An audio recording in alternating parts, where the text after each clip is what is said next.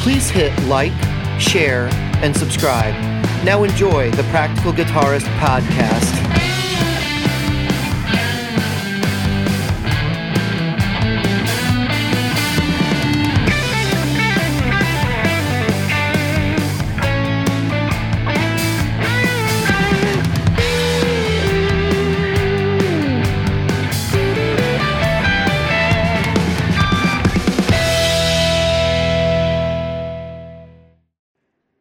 You know, it's like when you go on a diet and you need some chips and you go, you know what, I'm going to have a little bit of chips. And then go back on the diet. A rat's bane and a tumnus. And I bought, so for those who may not have heard, I got a rat's bane. I actually got, I got a rat's bane. I got a tumnus. And I got, that's some chips, man. That's the like Fender. Chips. Well, yeah, I figured if I'm going to go in, may as well get chips, fries, you know, the whole thing, because I'm going back on my diet. Shit, man. Like, you got a steak. So, yeah. And and of course I got that Fender. I figured, you know what, fuck it, I got that Fender amp for practice. But I got to tell you, the thing is slowly becoming a really, like a wet thing I'm looking at. So anyway, which would be cool once I start. So you and I got to talk after this about Easy Drummer, because I really need to start putting some beats down, because that's all that's stopping me from recording some videos. Because we have to do our own music, and I want to send you my raw footage from my from that demonstration I'm going to do. You should. 3 hours. Yeah, I you know, I'm going back on my diet. But the other thing is, and this is the but, because I'm thinking, okay, I don't want to sell any gear, right? That's the dumb side of things. That's when you start selling it, unless you get everything you paid for it or more. That's dumb. It's just dumb, especially in today's market. I want to talk more about the used market later, but I'm sitting here going, you know what? I'm sick and tired, really, truthfully, sick and tired of the excuse of getting gear is because gear is limiting me. And the gear wasn't limiting me in that I wanted something else. I wanted a sound I wasn't getting. And so I can get it with the Marshall cranked. Okay? I can get it. The problem is I'm gigging with a Fender Blues Junior Tweed. So, I mean, you know, lacquered. So, or the Twin. So, I mean, I would have to take the Marshall, which I don't mind, and the Captor X, so I can bring the volume down. Anyway, so the other thing is, and you and I were talking, I'm looking at a fuzz pedal. I really want a fuzz pedal. Yeah, you got one now. But I kind of got it. The Rat's Bane is really, really good. I got to tell you right now that the Rat's Bane into the tumnus is a thing of a religious, it's a religious experience. You're out of frame, by the way. You're way over. You gotta. Do you want me to move the frame? I can move the frame. No. I literally zoomed in on your face. Your face is all I have. Yeah, there's no need. Like, I set the shot up perfectly. All you have to do is cut off the green corners and you're done. No craziness. Well, I'm trying to make it so the aspect ratio of that is this way, but the aspect ratio of OBS pulls everything in. I don't know why. It depends on how you have the frame set in OBS and stuff. We can talk about that later. It's not a big deal. Yeah. I just won't move, or I can do this and get completely out of the way. And I'll have to move the frame thing. People will see that I just moved you out of. I literally pulled you off the screen and back in to see how it looked and what it did. Yeah. So, all right. So I don't care if you bought gear. I'll be honest with you. I'm actually really excited about the Rat's Bane too. It will be on my list of things to get this year. That pedal sounds so damn good in every clip I've heard. And whether you like it or not, Jim, is not really all that relevant to me. And this, the way I'm going to use it's going to be different. Yeah. Oh, yeah. What you do with it, I am getting. What's funny, I just want to say this, is I am getting a near like cranked Marshall sound out of that thing, pushing the tumnus just a little, and the tumnus is set up with just a little bit. You know what I mean? Yeah, I mean, the Rat is supposed to sort of emulate old British sounds. Yeah. There is one pedal to do a better job than that, though, and that's the Governor. Oh yeah, of course. And I mean, they're governor clones too, but like the Angry Charlie, but I don't think they're as versatile as a rat. So Right. they do the Marshall in the box thing, and you've had one. You had the Angry Driver. They I do the did. Marshall in the box thing pretty well, but they don't do a fuzz. They don't do a light drive, which the rat can do all of those. That's right. And the way that Wampler voiced it, it doesn't matter whether you have My a single. cat, by the way, What's that? it's my Oh, cat making a huge noise in the kitchen. because he heard about a rat and he's looking for it. Man. Yeah, he's looking for the rat. He's like, where? Well, he's the rat's bane. He is. So ratsbane literally means rat poison, which is cool. But yeah, and so like I was talking about before, really the only thing that's been holding me back from these videos is the fact that I just can't make a drum beat. I don't know how to do it. I have the stuff, and I could drag a snare into a spot, and I could drag a kick drum into a spot, but I want it to have a little bit of life, and it's just. I may as well just have like like I'm thinking of like Donkey Kong, and that's all I'm thinking of. It's like just oompa music, only MIDI. Really funny? Do you know what's really funny is people when they start doing drum programming the first time, they don't realize like a lot of times it's just hi-hats on 8s or 16s with an open every 2 notes, and then like a snare on 2 and 4 with maybe a little bit of, ghost notes here and there. Some typical, just like look at your drum rudiments, like your flams, and just build a beat that actually sounds like some dude playing the drums. And then all you do is you randomize it. I mean, it really is not that hard. And it's more about randomizing velocity than because like people are like, well, it doesn't swing. Listen, you don't play good enough rhythm to know whether it's swinging or not anyway. I could tell you, I hear a lot of people that I was out at open mic tonight. I could tell you all about people that don't have rhythm. I'm just saying, I'm just laughing because I'm not pointing the finger at Jim, but I'm like, I know I've heard people are like, well, you can't program drums because it doesn't swing, and I'm like, Rick Beato did that video where he's like, well, it doesn't swing like the real thing, and then he artificially swings it, and he does it like in such a way that it's super over the top, and it's like, dude, just shut up. Like, you've never done this before in your life. Because he records real drummers, right? I mean, he's probably not doing a lot of program drums. No, so that's not. And I don't put, we're not slamming Rick Beato for not.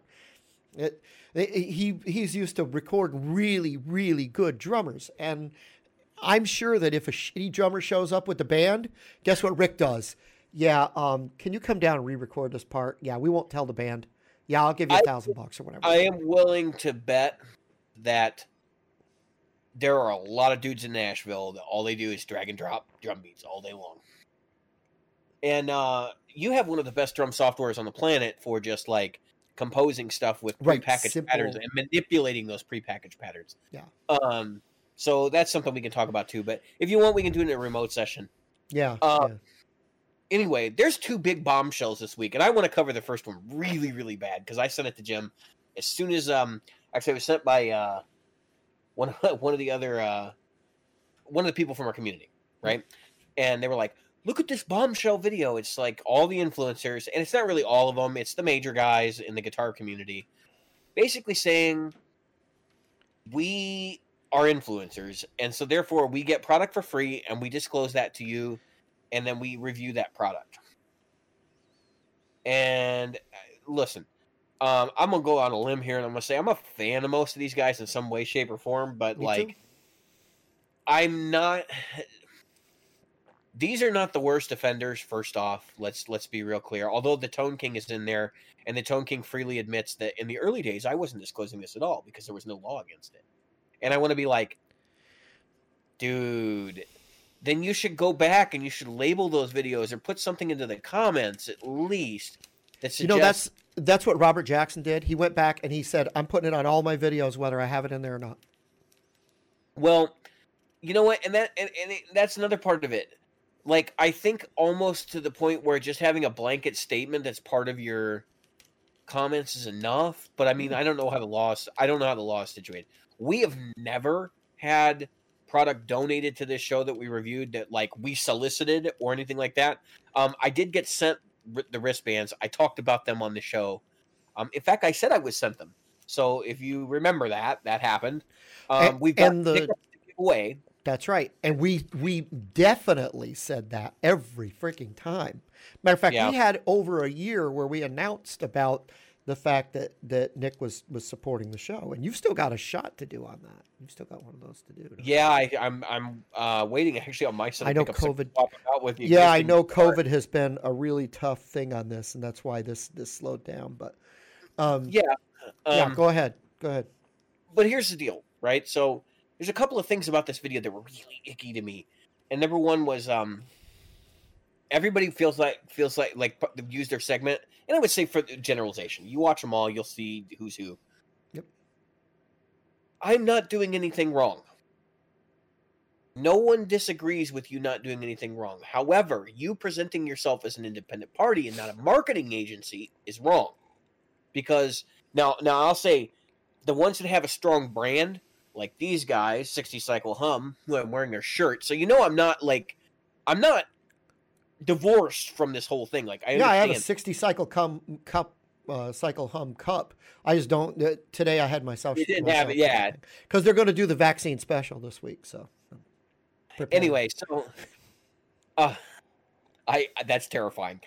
Anyway, because I know it'll be bad on both sides. Oh yeah, it's going to be way over the top. Yeah. So I'm not going to pretend like I don't have a horse in this race in the sense that I like some of these shows, but you can tell the ones that are like, they have a really strong brand and you can tell it's a marketing agency. Yeah. Like they make it very obvious that, hey, I got this. I received this in. Maybe there's a disclaimer, maybe there's not, but they're going to be real obvious and blunt with you. 60 Cycle Hum. Ryan does that every time.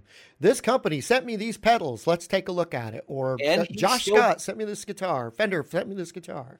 And sometimes you will see in his videos that he's actually buying stuff with his own money. Yeah. But, and this is where things get a little iffy, and I'm not trying to be critical of him, but he's got a big Patreon supporter group that I mean, they're funded. And so when he buys like every one of these budget pedals, that's being paid by their Patreon. And so even though it's not being paid for by the company, like it's worth, I don't know, maybe for the mental health of people who watch those shows, it's worth it to admit like not every guitar player does this. I have money coming to me to make it possible for me to do this. Right. Specifically for that. Right. It's a fine line, and that's what I was going to get at. So let's take the Tone King, because unfortunately I'm a New Yorker. So hopefully the Tone King would understand that as a New Yorker, I see him kind of like a used car salesman. Because from New York, you go over to Jersey, you're like, hey, give me a break. Well, hey, he's what's definitely up? one of the oldest too. So and he is, and he's been on there a long time. He's been doing it since, YouTube was a baby when he was doing it. I think Google had just bought it or was about to buy it when he started, 2008. So yeah, I'm not, again, I'm not slamming the Tone King. But what I am saying is, and he's just an example, okay, is that the Tone King's been around a long time. And if there's anybody who's got a big Patreon, Tone King's got a big Patreon, right? He's got such a big following. Tone King hasn't come out and said, stop using the word Tone King. We're Tone King. So there's that. And I think it's because of goodwill. He's got a lot of goodwill. Again, we get to that. I don't think, I'll be honest with you, looking at it from my point of view, I've never looked at a channel and said, wow, those guys really love that. They love it so much they bought it. I've never done that. Okay. I've always gone in with, I want someone else to demo this for me because I don't have access to see one or play one myself. So sure. I need someone to show it to me. And I get that. I think one of them brought that up. But I think that if you're going to disclose, like you said, you should say, they should say, hey, this channel makes money, I make money. But I think that's almost a given. I got to be honest with you. I think that people probably think we make money and we don't. Exactly. Which is why I say, but that's why I say this video that they put out is kind of silly because I think that's an assumed thing. But Yeah. there's another underlying thing I want to talk about, which I think is All right. not in this movie. But before you get to the underlying thing, let me talk about the overt thing, and that is this. To me, that video came off like, what's a famous ad company? What's a famous advertising company? There used to be a big one that everybody. But anyway, they come across like an advertising company going, "We're not in it." Like when did you ever see the shills at Clorox when they when they said, "Oh, bleach." Yeah, bleach is good for you. It's an ad company saying, "We're an ad company." We're an ad company, but trust our opinion. Right. No, you're an ad company. I trust what I hear. Okay. And if I want your opinion, I'll watch it long enough to do that.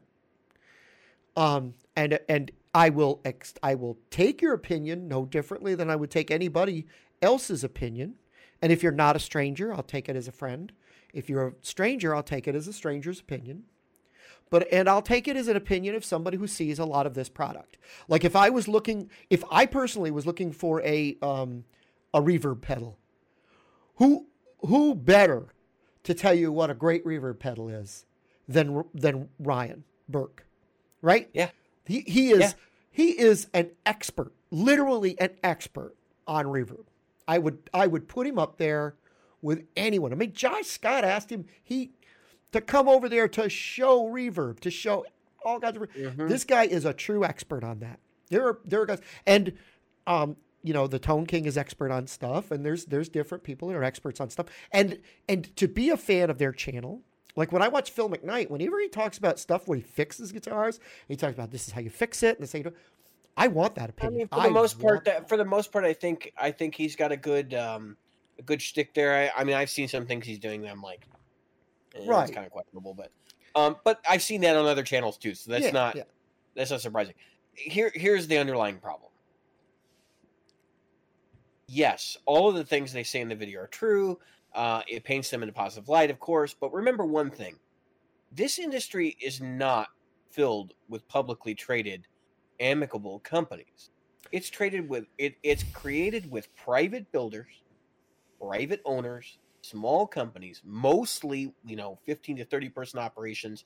Your 100 to 200 people sales organizations are rarer.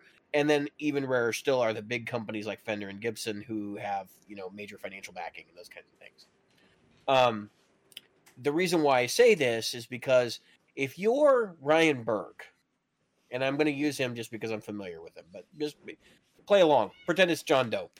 If you're Ryan Burke, and you get a pedal from Volatile Pedal Builder A, and Volatile Pedal Builder A doesn't like the way that you review his pedal, either because you say it sucks, or you say it's not as versatile as it should be, or that there's this other pedal that makes more sense value-wise and does the same things. Yep. Or, like, let's say the argument of this would be a great one. You should buy this tube screamer over this tube screamer because everybody makes a tube screamer, right? Let's say that's the situation. So what is Volatile Pedal Builder A going to do? He's going to go, Ryan, I'm not going to send you any more pedals. And then the supply dries up for Ryan to review. And so that doesn't seem like a big problem at first because Ryan's got 80, 90 pedals. But when you consider how close-knit this community is, Volatile Pedal Builder A might be friends with Volatile Pedal Builder B and Normal Pedal Builder C. And so the word starts spreading that Ryan kind of gave me a bad name. And maybe Pedal Builder C takes it with a pinch of salt, but maybe he doesn't. Exactly. And he says, you know what, I'm not really sure I want to continue that. And so you could see how this could turn into a wildfire real quick of, drying up opportunities for Ryan to continue to get free or reduced price product, depending on how you look at it, to do his videos. Now, I'm not going to disclose what Ryan charges. I have a little bit of insight there, but there's there's a little bit of money there. It's probably much bigger than it was. It used to be $75, I think. No, it depended. They had different levels. Yeah. And it depended on what you wanted to do. But I know at one point, very in the early days, and this is as far as I want to go with it, it was send me the pedal. And I know that it's not send me the pedal anymore. No. But that said, it shouldn't be, right? He's got a platform with 20,000 followers or close to it. And he does not need another pedal. Right. So, and the funny thing is, I don't necessarily know. So things like the Affordaboard, right? That took off for their channel, and I don't think that none of that's been funded outside the Patreon. Right. So I kind of look at that situation and I go, well, at least most of it hasn't been funded outside the Patreon. Right. There was one company that sent them their whole line just recently.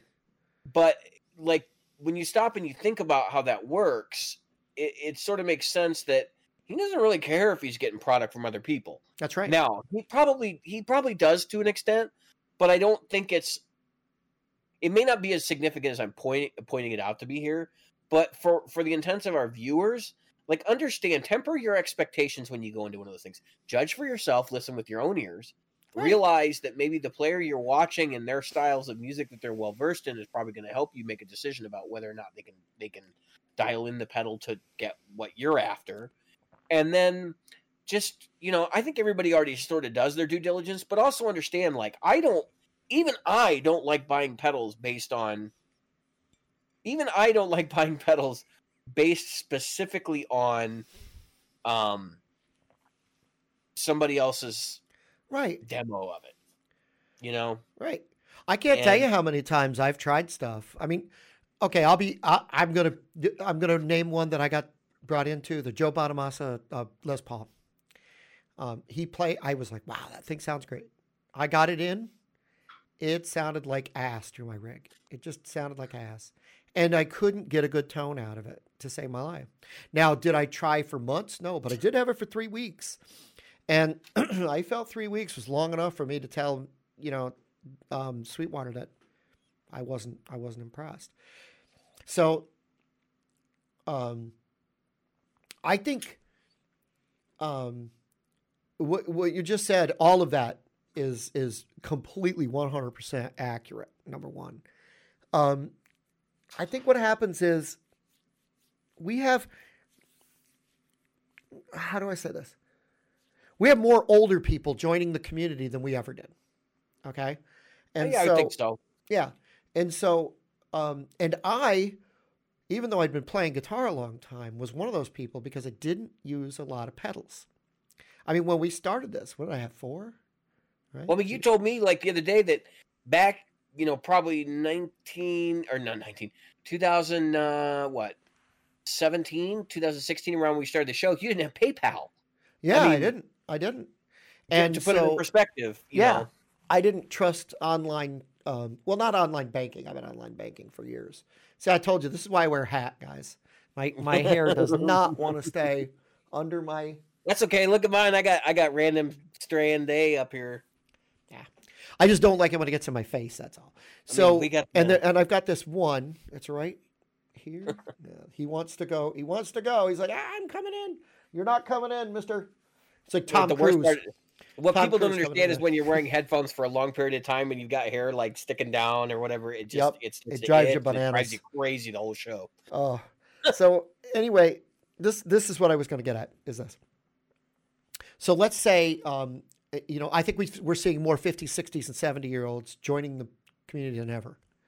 So I'm 50 years old, and as a 50-year-old, I walk in, or 60-year-old, whatever, and I walk over. And I go, I want a pedal that does what so-and-so did. And I'm 50, so it's probably Frampton.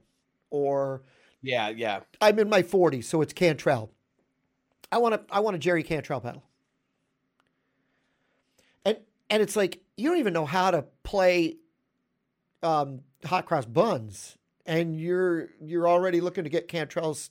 You do realize, and it's hard to tell someone that's not something you get from a pedal. It's something it's not in a box. Like, you're not going to buy it and suddenly have that plethora of things. And we've talked about that. And there's the whole tonage in your fingers thing, which I think is semi bullshit. Yeah, I mean there's some truth to that. I think people mistake tone and technique, but yeah. Tone with phrasing and voicing and all the other stuff, the technique stuff. But there's also that thing about when you're dialing. Like most of your noobs aren't gonna know to mess with their volumes knobs on their guitars, or how sometimes you have to mess with more than just the pedal. The pedal is an ingredient. I had a great Joe Bonamassa interview. I can't remember who the heck he was interviewing. He was interviewing some blues musician I'd never heard of, and I didn't care. But the point is that this person actually had a good analogy, and that was, he said that he looked at it like ingredients in a soup. You have like a stew, and you're throwing ingredients in there. If you have 8 potatoes, then you might need more of something else to offset the fact that potatoes are bland. Or if you have this much oregano, you need it. And so a good soup, he was talking about, what's that guy, Ramsay? Is it Gordon Ramsay? He's talking about Gordon Ramsay and how Gordon Ramsay would taste the thing. And he knew exactly what there was too much or too little of. And I remember it brought me back to when I saw Barry Manilow the first time, when he was talking to, I got to see the sound checks thing. And he had the women, because I don't know if you know this, but on a lot of his early albums, he sang all of his parts, right? So when he got backup singers, he added them to his stage show, and he had them on his stage show. He had all these people, these women are standing behind him, right? And they're all singing. And he was like, he pointed to the one, he said her name, and he said, you're slightly off. I'm like, how the hell did he know she was slightly off? Everybody else, I mean, I'm sure it's because looking back now, I know he knew her part and everything else, but to know the exact harmony in he had 12 women on the stage. And he knew exactly, or 8 women. You know what I mean? It's like trying to figure out which string is out of tune in a chord, Right. But you've got a sitar, and you're trying to figure out which one of those things is going on, And my point is that hard enough with 6. Yeah, but if you take an amp, it might be, oh wait, the amp has too much bass, or the amp has too much gain, or or the guitar is pushing a little too hard. Or I'm using a humbucker and I should be using a single coil.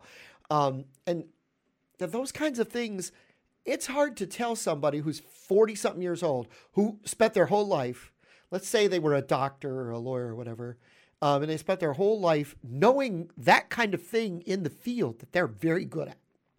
Right. And suddenly they've got, especially must be frustrating when somebody walks in with like, you know what? I want that Gibson Les Paul standard or custom, and I want this $5,000, and I've only got about $20 or $200 left for my amp. What have I got? We've talked about that before. We've talked about that. I mean, and that's a realistic thing. Yeah. And it doesn't help when you've got these, celebrity reviewers, which we'll call them, influencers essentially, with the Ferrari sitting behind them. Right. And I mean, like, what's it, Robert Brown or no? Robert Baker? Baker. Baker. Robert Baker's got behind him, hey, look at my rev and my, and it's like, okay, but, obviously most people don't start with that kind of money. Etsy. And there are your reviewers that are on the other side of the fence that, are at the super low end of the market. Ryan does the affordable board, and there's Guitar Max, and other people have done it too. I mean, even Philip McKnight has done some really budget stuff. I take my biggest red flag is when we say super budget and the words good for the money come out, because look, I don't have a problem with saying good for the money. Like, I understand that there's a price bracket, right? Right. But I think people tend to hear good and not for the money. And I also think people have an unrealistic expectation of what good for the money actually means. And I can say this because I have played people who have, and some of them are show listeners, some of them aren't. So, I'm not singling anybody out, but I played a lot of guitars where people are like, oh, that's good for the money. And then they hand it to me and I'm going, dude, I can buy a Squire Classic Vibe for like $100 more than this. Yeah. That's good for the money. This is, what? Yep. And I've had that experience a lot. And like, if it works for you, great. But I'm just saying, like, let's temper our expectations a little bit. Let's be realistic about some of this stuff. And that's what I think. So, like, when you and I had the conversation, I think last week, we were talking about the Astrotone fuzz from Yep. Analog Man. Yeah. And because I was surprised at the price point on that. But there's a lot of hype behind this stuff, and everybody's like, "Oh my god, it's so expensive." Somebody asked me after your conversation, they go, "How much do you pay for your King of Tone?" And I was like, $270. And they had like this, what? I think it's $270 because he doesn't like. It's not a $500 pedal from him. And you got a couple of options on that, right? You got one or two options. Yeah. And it would have been without the options. What, $240 or $220? I think it was $270 without option. I think I paid $300 even. Okay, yeah, shipping. That makes sense. With shipping. Yeah, but that was the point. Is like it's a $270 retail pedal. Yeah. Let's stop acting like that's super expensive now, right? Because there are things that are worth. I mean, look at anything Vemuram puts out. Right. Oh my gosh! I wasn't even aware of the pricing of Vemuram. And now you've got other high end brands in the market. Of course, Strymon's been around forever, but you've got UAD with their pedals now. I mean, it's like I'm not expecting a beginner to go out and buy the Strymon mothership, in a custom shop Strat. And we've never been like that on this show, and I'm still not like that. I'm looking at Jim. I don't know if I shared this on the show, but I know I've talked to you about it. I talked a couple episodes about maybe getting a Tom Anderson. Yep. So I went and I got a quote. And I don't think I'm buying a Tom Anderson because they're $4,000. And I'm going, $4,000 for a Strat that doesn't have the Fender logo on it, which means that it's not going to have the resale value. Yep. No, thanks. Don't think I'm going to do that. Would be much better off buying similar parts from Warmoth. I won't get the fancy neck carve, not the neck carve, but the joint. But hey, beggars can't be choosers. Quite frankly, the bolt-on neck has worked in the regular configuration for 50 plus years already. So you could buy for half that money. You could buy the best freaking G&L on the used market out there. Yeah, I just could buy about half that money. Basically, whichever one I want. But here's the issue. I have very specific ideas about the neck shape and things like that I want. And since G&L was always built to order, that's going to be kind of a problem. But listen, ultimately, it comes down to I have to find something that's better than what I already have. But the Tom Anderson, like when you get into that end of the market, even for me, being what I would consider a semi-professional, and big capital letters, semi-professional musician, like that's a lot of bread. And I know people at my level who have guitars like that. And quite frankly, I think it's kind of embarrassing. Because, like, you have that much money, and the funny part is they usually have that, and then they have, like, they have Boss Katana. A deluxe reverb, or and it's like, so Fender Pro Junior. I honestly, so, people talk about buy a really expensive amp and a shitty guitar. And I don't really prescribe that there. I think half and half. Yeah. I think if you go half and half, like 2,000 on the guitar, 2,000 on the amp and cabinet, like you're going to be in good shape, it's going to be really hard to screw that up. And that's the thing I've realized about my Mark V. People, you can't dial them in. They suck. They're really hard to dial in. Listen to me right now. I can dial that thing 10 ways to Sunday. You put the right overdrive pedal in front of it, and away you go. And right now, if you heard my tone without my drive on, it probably sounds like a wet rag. But turn that drive on, away I go. And I use the volume knob for everything. And I mean, you watched the last live stream; it works. So I don't have a Bogner Uber show behind me. Although I did get an offer to get traded for an Ecstasy for my my Kemper. And I considered it very briefly. That is nice.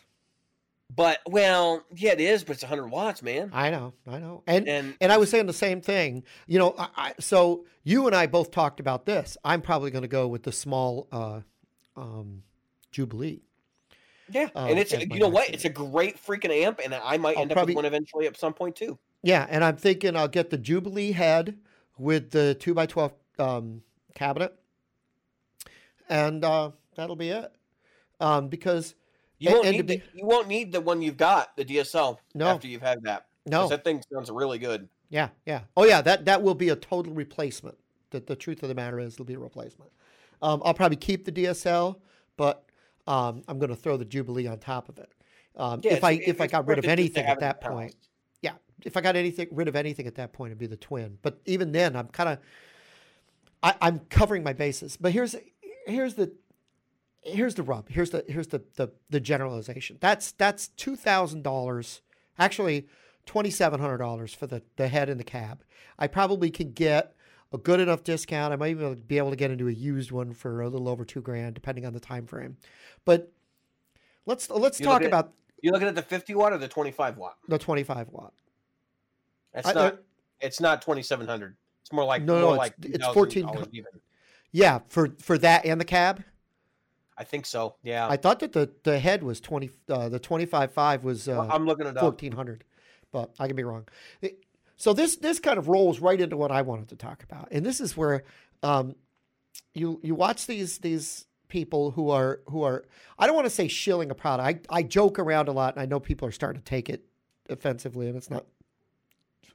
The folks that are pushing product, and I watch this stuff, and I think to myself, because I call myself self sometimes. I'm like, money wise, I'm watching these guitar channels.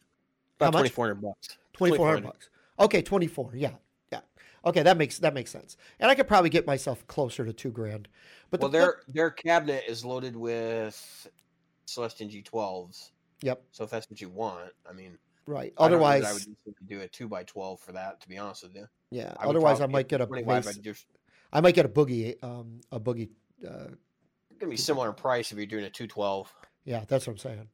Or I'll just get a 112 cabinet and go from there. I mean, the truth, and I know it doesn't cut it by half, not even close, but 54 pounds. Yeah, it cut a lot of weight. So here's my shtick, my thing. So you take these influencers, right? And this is the thing. This is the message I want to send to influencers as a person who wants to be influenced. Okay, I watched probably before I bought the Ratsbane. I bet you I watched not all the way through, folks. I did not spend this much time watching them, but I watched snippets because I only cared about how it responds to because I was looking for something for my humbuckers. So I wanted to see what it felt like with a humbucker. So believe it or not, I watched Wampler because he was using an Epiphone. He was actually making it sound pretty good.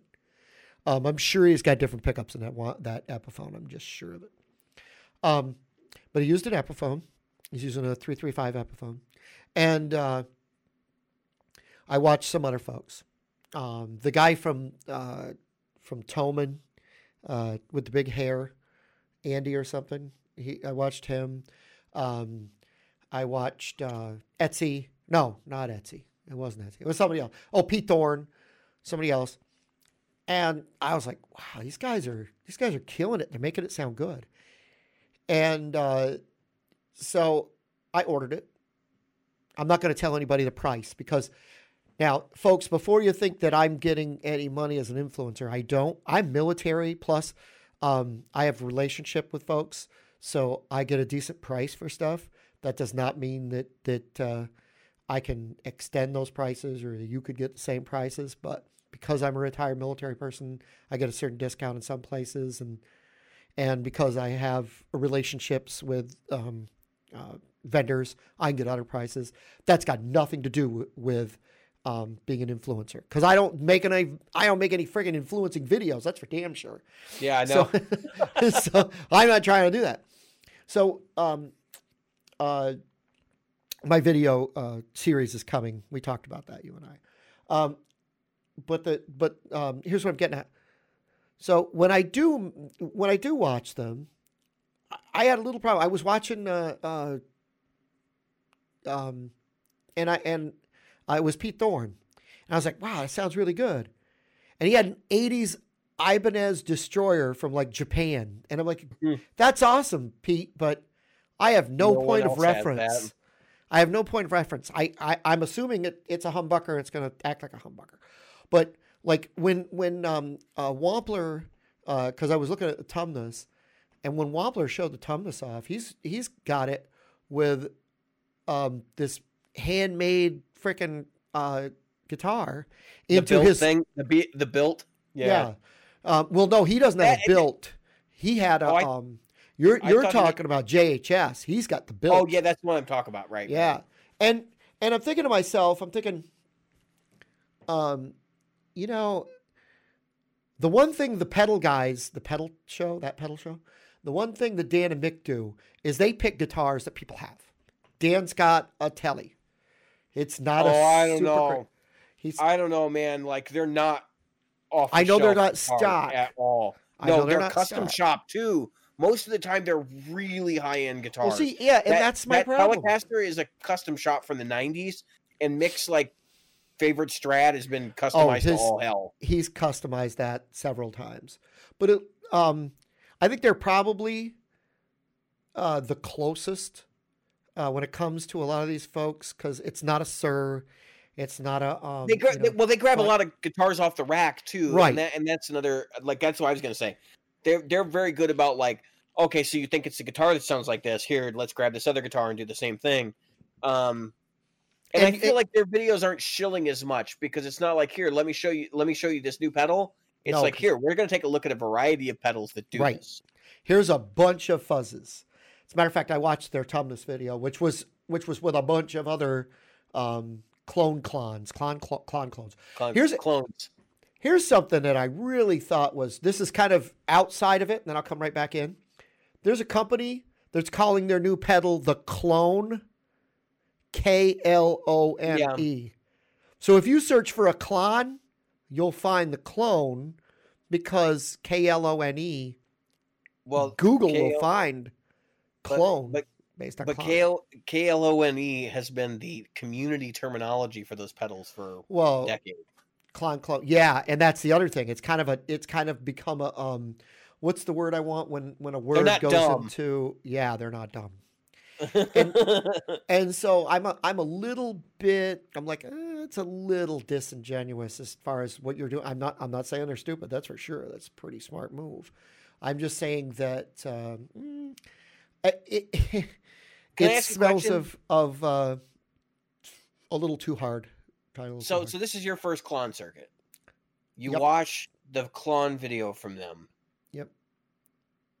How different did you find the different Klon pedals that they shot out? And I don't know which exactly ones they used, but like they used a lot. Just characterize like how massively they were from one another. Not very. That's true.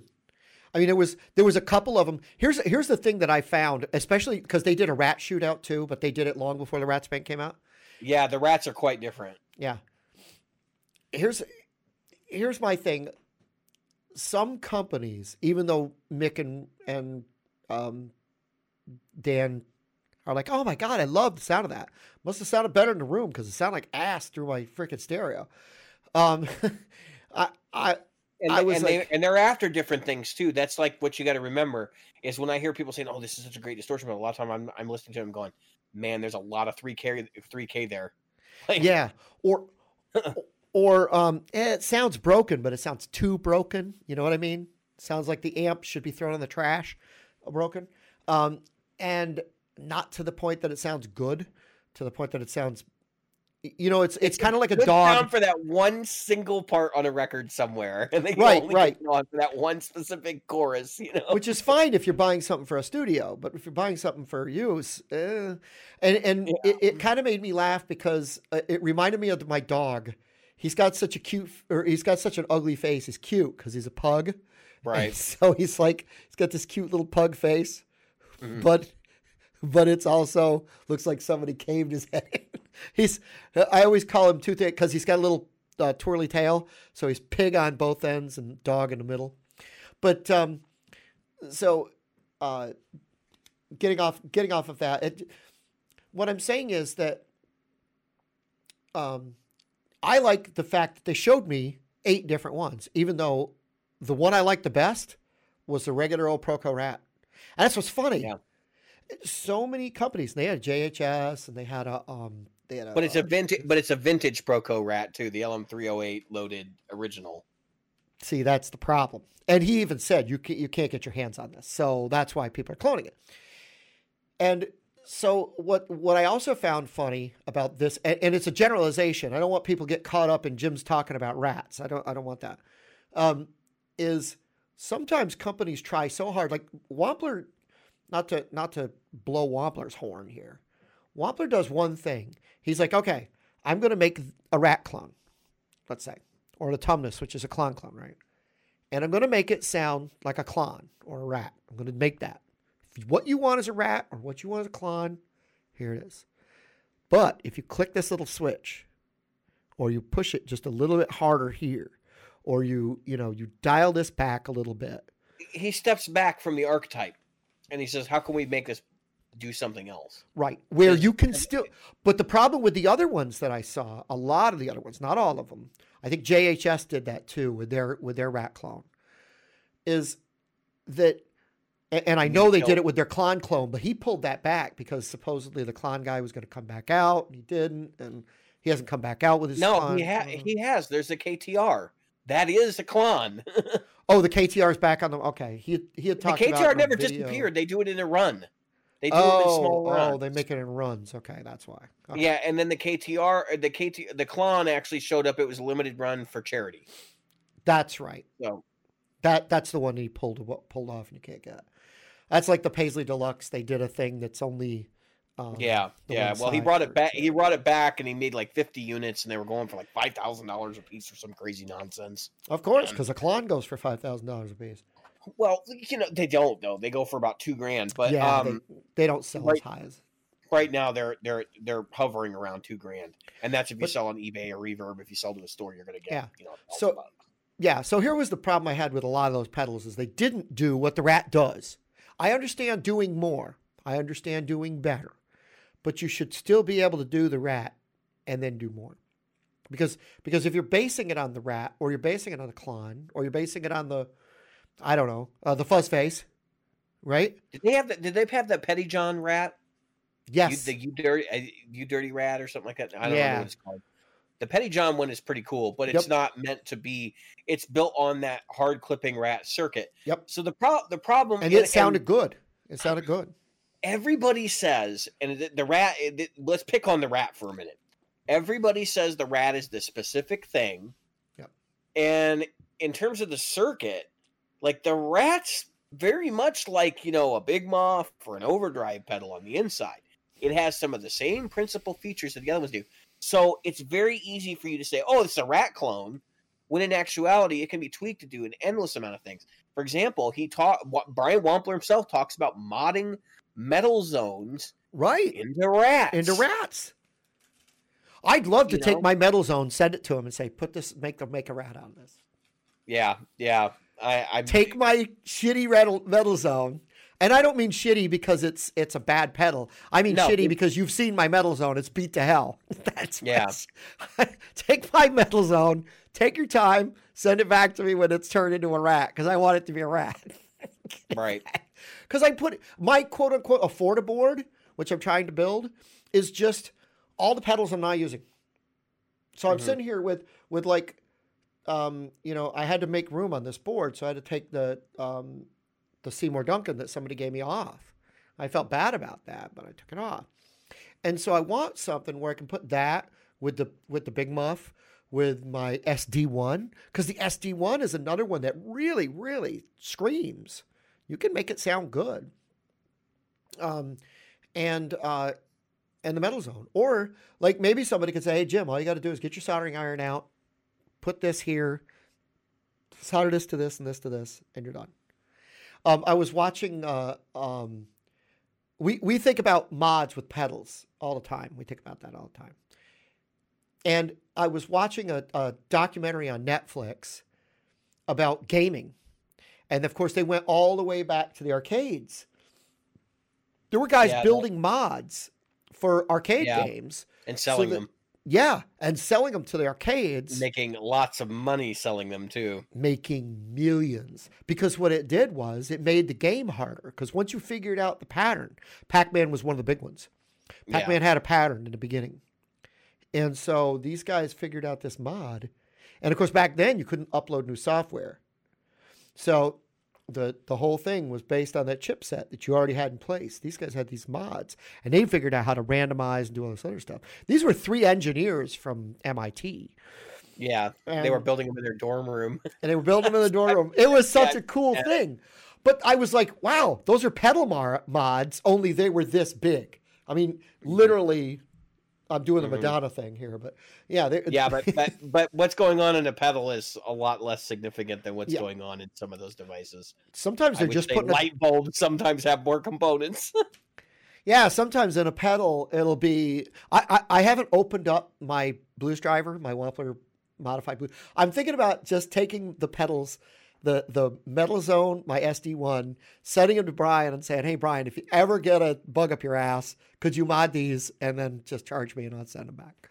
Because then I'd love to see what he does. Just do something with them. Do whatever you want to do with them. I don't care. Surprise me and send them back. Because that would be cool, just to see what he does. I'm not an engineer, electrical engineer. I can change stuff out and I can follow instructions, but I don't know enough to not know that I'm going to kill myself by removing the wrong ground or something, which I doubt very much you can do with a pedal. No, you can't do that with a pedal, but there's no high voltage going through a pedal. Yeah. All right. So let's be real here. Let's stop for a minute because we've been talking about the Ratsbane. I just want to mention a couple things. The Wampler pedal video is outrageous. If you haven't watched it, check it out. Honorable mention goes to Pete Thorne's video is really good. And then what's the other one that I absolutely was like? Yep. Mike Herman's. Yeah. If you haven't watched Mike Herman's video, that's the other one to watch. Because he puts it through its paces. Honestly, like for me, I have problems with my Sunface because the battery's always dying because I don't have the battery mod done to it yet. I am gonna get that done. Just haven't set my pedal off yet. And I think what I'm gonna do is I'm gonna get the Ratsbane to put it on my board in the interim, so that I can have it in the spot while I'm doing my thing until the Sunface comes back to me. And then when it gets back to me, I'll probably move it after the King of Tone. But I think as a jack of all trades pedal, I mean that I honestly like as long as you only need one dirt, the Ratsbane's got you covered because it can do everything from like the super muffed out thing all the way down to regular drive and clean. So clean drive type stuff. I think it's like honestly, it's one of the most versatile pedals I've ever seen. And that's saying something because I think the Rat in general is a pretty versatile pedal, but like this takes it to another level. Yep. We were talking about the JHS. So the JHS does the kilt. So the kilt is actually a Bixonic Expandora. Bixonic, I think. Bixonic. It's an Expandora, right? Yeah. And so the Expandora has switches on it that take it into different territories, but it's basically loosely based on the original Rat circuit. And the kilt is like an update of that. And then the Ratsbane probably has some very similar features to the Expandora in that it has selectable gain levels, which is one of the things that the Expandora does. But he's using a really interesting chip if you're into the geekery of this stuff. The original Rat was a LM308. Yep. He did not source LM308s for this. It is some other higher fidelity chip that he's using. It's not a chip; it's an IC, which is a integrated circuit. But it is a chip, but it's it's a specific kind of thing. It's not a microchip or anything or it's not a microprocessor or anything like that. Right. And they sourced these ICs that are different. And he basically says like it's socketed, so if you really want to put an LM308 in there, go ahead. But I don't think anybody will be wanting to put LM308s in it because it sounded damn good out of the box. Anyway, Are you talking about the kilt? No, the Ratsbane. The Ratsbane. Okay. Yeah. Yeah, it's not. I thought it's so. not LM308s, and I don't know if the Expandora is either. It may not be. And I don't know whether the kilt is. I don't think either of those are 308s because those are mass-produced pedals. Or at least they were. I don't think the Expandora is produced anymore. Could be wrong on that. But you know what's interesting? It's all three of those companies decided that was like really versatile and built it into their pedals. I think his might be the only one where the filter control operates properly, which is backwards. Yeah. So for those who don't know, the filter control is supposed to operate so that when you turn it up, you get more bass. It sounds a little flubbier and starts to get a little fuzzier. And then when you turn it down, it gets more treble. And it's a high pass that operates in reverse. Basically, exactly. That's what it high sounds pass filter. Like. Yeah. It's probably a low pass filter.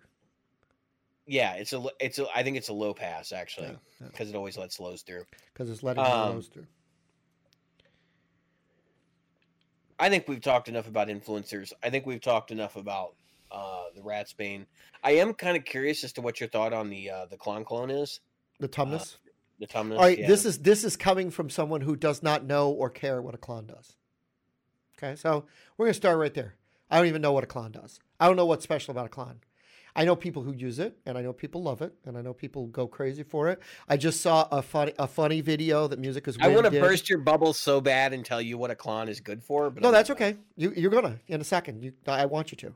But here, it's funny because Music is Win did a joke thing where he paid JHS the $500,000 and bought his.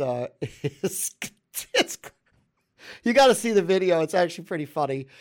At first, I was like, and then I said, no, this is just a complete joke. It's obviously a joke, but I never believed it for even a second, not even when I saw the title. But I thought, is this going to get funny? It got funny real fast. It got really funny. Did he actually buy a clone though?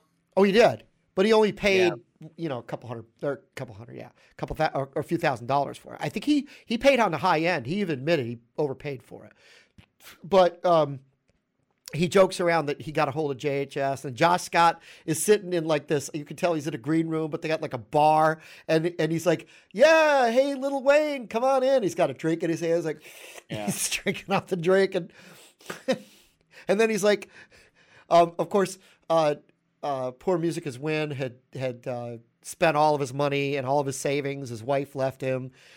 He had 63 cents in the bank, and all there is he's in an empty house with an empty room and a clon and his guitar, and he's like, I guess I better love the clon. And he plugs in. Then he's like, and then he's playing. And he's like, and then of course Josh Scott's like, what do I hear? What do I hear from the ether? Yeah, I hear a clon. Yeah, and then he goes, "Oh my God, I got to buy my pedal back. I'll give you anything. I'll give you anything.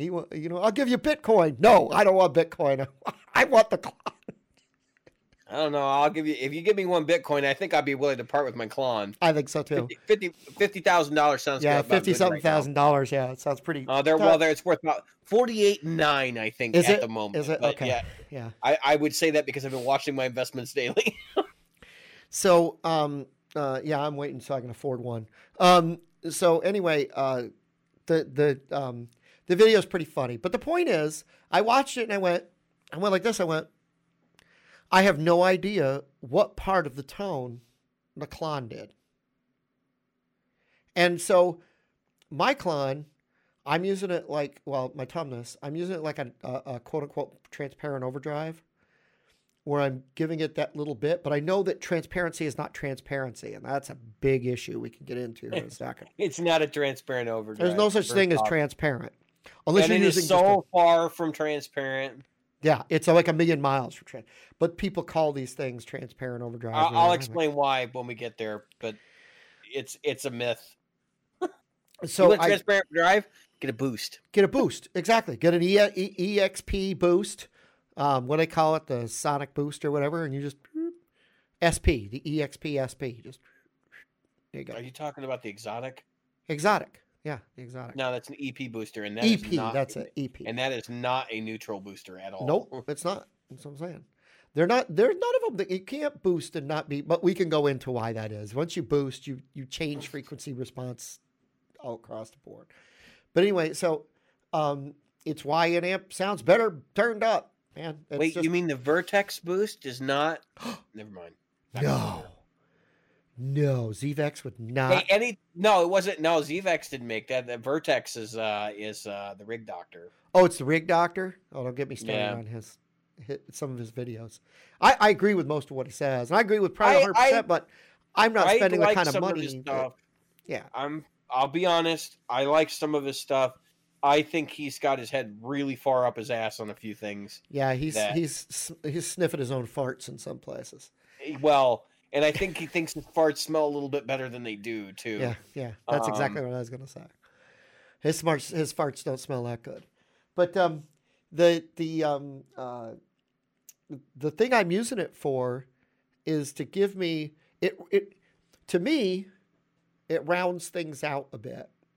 So I can boost, I can kick it a little bit harder, and I can round out the sound. Does that make sense to you? Because the Les Pauls are mid, they've got a lot more mid, right? And so, well, actually, I think they're kind of balanced, to be honest. Yeah. And so that's kind of the misnomer about all this stuff. But go on. Yeah, and so what I'm doing is I'm just kind of pushing a little harder, and even things almost at 12 o'clock, which they're a little tweaked, here and there, but pretty close. It just gives me that little bit, but I don't know what it is because I'm not an engineer and I'm not a sound guy, and I don't know how to express that this sounds like I've got all my frequencies like it was like this, and now it's like this, like rounder. Does that? Yeah. Does that make sense? But instead of being like here, it ballooned. It's almost like I blew up a balloon, but I gave it a little helium. But yeah, it's like tied to a string. So, all right. So I'm gonna give you my impressions of the Klon, and I'm gonna preface this and kind of try to explain the whole like what they call the neutral overdrive thing, like the transparent overdrive thing, and why I think that's a myth to begin with. We already kind of explored that, which is that anytime you boost a signal, you're going to mess with the signal, meaning it's going to hit the amp differently. Yep. It's going to cause the thing to compress differently. There's no such thing as a neutral boost. You can get close. I mean, and I think the Vertex, I think the TC Electronic Spark aim to get as close as possible. They're not emphasizing treble frequencies. They're not emphasizing bass. The Klon gets used as a clean boost a lot. And it has something to do with the tone control mixing in like a clean blend, and the gain control mixing in a clean blend. I think it's the gain control. I don't think it's the tone control. I could be wrong on that. It's been a while since I've used Klon. But basically, there are two schools of thought. One school is use the Klon with the gain up, right? And use it like a traditional overdrive. And then the other school is to use it as a clean boost. And the clean boost camp is like, oh, well, it's neutral. It's a neutral drive. There is no such thing as a neutral drive. What it does, in my opinion, is like what you said. It does have a mid-hump, but that mid-hump is very broad across the spectrum. It is not like a tube screamer where it's very focused. So it's a lot less audible. But because of that, when you kick it on and you have the volume at, over unity, it's going to hit your amp differently. It's going to hit it as though it were up louder, and the bass and treble were rolled off in the higher and lower regions. So to you, it sounds like it's just your guitar, but more of it. Right. You know what I mean? Like that's what people say when they talk about the Klon. Right. And it's really just a really broad kind of tube screamer style clipping, where and I don't say clipping, but just the frequency response of the pedal in general is broader. And I think there's some stuff going on with the output impedance on it as well. I am not an engineer when it comes to this stuff, but I can tell like there's definitely different stuff going on in a Klon than goes on in a tube screamer in terms of gain. I actually preferred my Klon gained out. I did not like it as a clean boost.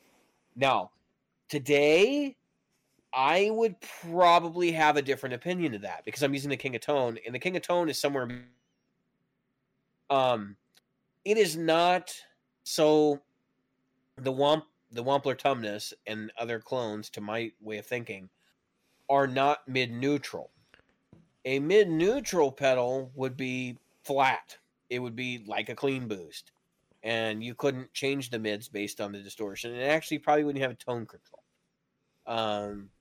I can't think of a truly mid-neutral pedal, but I know the one that gets held up a lot is the Blues Driver, is being mid-neutral because it's got kind of a laid-back mid-range character. And I would agree. I think the Blues Driver is a more mid-neutral pedal. I think the Klon is somewhere between the Blues Driver and a Tube Screamer. Probably more towards the Blues Driver side of things. I don't think so. Like the Blues Driver can get harsh in the upper high end. I don't feel like the Klon gets harsh. And I've played Klons through. I had an Archer for a while. Yeah, the Archer is a good one that I've heard for 2 about. years. Who makes the Archer? That's J Rocket. J Rocket, right? And I've seen the gold one. I've looked at that one quite a few times. I had the Archer Icon. I had the gold one. Yep. And I had it when I had my Fender Princeton. I had it when I had my Rivera. I played it through my Mark 525, and I want to say I even played it through my Katana, but it might have gone by the way at that point. And I liked the pedal a lot. I've played a couple of clones since then that I actually liked more, but I just never. I didn't want more of my guitar. You know what I mean? Like I wanted to color and shape the crap out of it. So I went down the path, and this happened during the show. I went back to a Tube Screamer for a while, and then I got my King of Tone. And I think the King of Tone is similar in the way that it contours your mids. And I know I'm going to get crucified for saying that because not similar in what it does, but similar in that it fits somewhere between a Blues Driver and a Tube Screamer. Yeah. And I'm trying to think. So, like, I would maybe characterize the 250 circuit as being the farthest end of the spectrum because it seems to actually cut some mids. More so than even the Blues Driver, at least to my way of thinking and knowledge. Because it's been a while since I've used one. And I've never put one right next to one another, so I could be wrong on that. But it always just seemed like that was a very raspy circuit. And I actually like the Blues Drivers too. So all of these things are different depending on what context you're using them in. So like if you're going to plug, all right, so let's take different scenarios, right? If you're going to use an AC30, the Klon might be kind of cool with an AC30 because it's gonna help control some of that chime. The Tube Screamer is going to be kind of cool with that AC30 because it's definitely going to control some of that chime. The Blues Driver might not be as cool because it's actually going to take out some of the mid-range character and makes those amps cool. Yeah. The 250 is going to push a lot of treble through that AC30. It's kind of like a treble booster in that way. So I kind of like that's, and if you were to flip the script and you were to say, okay, so let's go Fender, right? An amp with a scoop mid-range. And we said we're going to use, the Klon through it. Well, the Klon's going to push that amp hard. It's going to give it sort of a Marshall-esque flavor, but it's not going to be like super Marshall. Whereas a Tube Screamer is going to make it more Marshall-y because it's got that focus mid-range thing. Yep. And then, like the Blues Driver will be more like a tweed going through it. And then, you're going to have your 250, which will be very, very raspy yet again. The 250 circuit, in my mind, works best through a Marshall. And that's because it does the opposite of what the Marshall is. And this brings me to my actual talking point here. So, just as a general tone tip, one thing I've learned messing with pedals over the years is whatever your amp does, do the opposite with your pedals. And that's not a hard and fast rule, obviously. But I have found a lot of success by taking an amp that's like super mid-rangey, like with a lot of, scoop and not scoop, but like pushed mids. And I'll literally take a 5-band EQ and just drop the mids or a, the Boss G6 or whatever, just drop the mids. And I'll tell you why it works it's because you're compensating for the fact that the amp is going to push out the stuff, and so you're going to take some of that content out of the guitar and let the amp do it. And you can do it vice versa too. So if it's like a Fender, you want to put that mids back in there. Right. And it just changes the characteristics of how the amp responds. Yeah. So that's why when you're talking about your Marshalls with you, or not your Marshalls, but your Les Paul and stuff, anything with humbuckers, when you talk about the frequency contour of humbuckers, there's this, they got a lot more mids. It's actually sort of true. But what you have to understand is that the humbucker generally has a little bit less bass, same mid, like more mids, and the treble's about here. In a single coil pickup, you have a lot of mids, but you have a lot more treble and usually have a higher bass level. Yep. And so it makes it sound like those mids are scooped, but they're not. They're really not. So it's a matter of taming that. I think there are circuits that I've seen people using that people don't disclose all the time, like the what they used to call it, the grease bucket circuit or whatever it was. Oh yeah. Where when you roll down the volume knob a little bit, the the tone, it's like a tone roll off almost, but for the high treble. Yep. And I think that kind of stuff on Strats works wonders for certain kinds of amps, because like the Roy Gallagher sound, okay, Stratocaster into AC30 cranked all to hell. I cannot imagine what that would sound like in the front row. I cannot imagine. I've sat in front of enough AC30s and AC15s over my life, playing in clubs and seeing other bands, to know that sound is going to hurt. It's going to be really, painful. Really piercing. So now I've been told that using vintage ones is supposed to account for that. But even that, like, you listen to those records, man, it's all treble.